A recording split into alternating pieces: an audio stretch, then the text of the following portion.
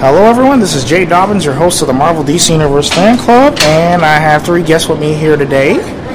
Feel free to let everyone know who you are. Oh, by the way, we are live at Planet Comicon celebrating the 20th anniversary. So yeah, feel free to let everyone know who you are and where you're from. Amethyst the Dancer, Omaha, Nebraska. Stubby Thompson, Oklahoma City. Amethyst Phoenix, Oklahoma City as well. Alright, and is this y'all's first time here at Planet Comicon? First time. 4th time. First time as well. Okay, well, for you, are you having a good time here? Hell yeah!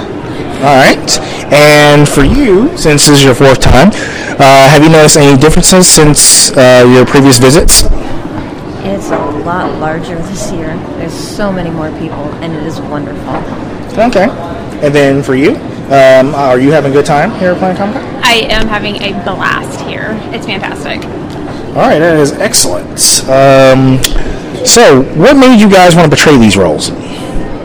Well, I'm not technically cosplaying at the moment. I just came here to check out the scene here. I'm planning on shooting a video hopefully this fall and talking to cosplayers and doing crazy stuff. Yeah. Since you had a stage name, I was wondering, what made you want to portray that. But okay, that's cool. That's the reason I was asking, though. So, all right, and then for you, what made you want to portray the role? Well, I am cosplaying as Ariel today, and I grew up watching The Little Mermaid. I've always wanted to do a Disney cosplay, and it's fun being around all the people, and the children love it.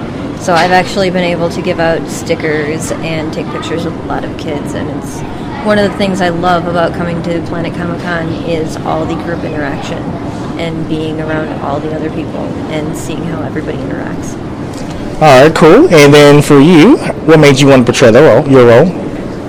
Oh, and who are you portraying again? I am cosplaying Killer Frost from the CW's The Flash. I have a huge love for the character as well as the actress Danielle Panabaker.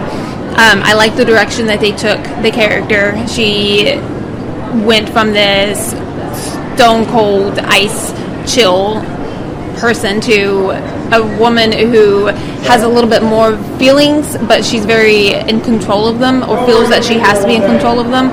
And then the dynamic of Caitlin, which is essentially her alter ego, the way that they portrayed her and the way they're writing her, I really like her development.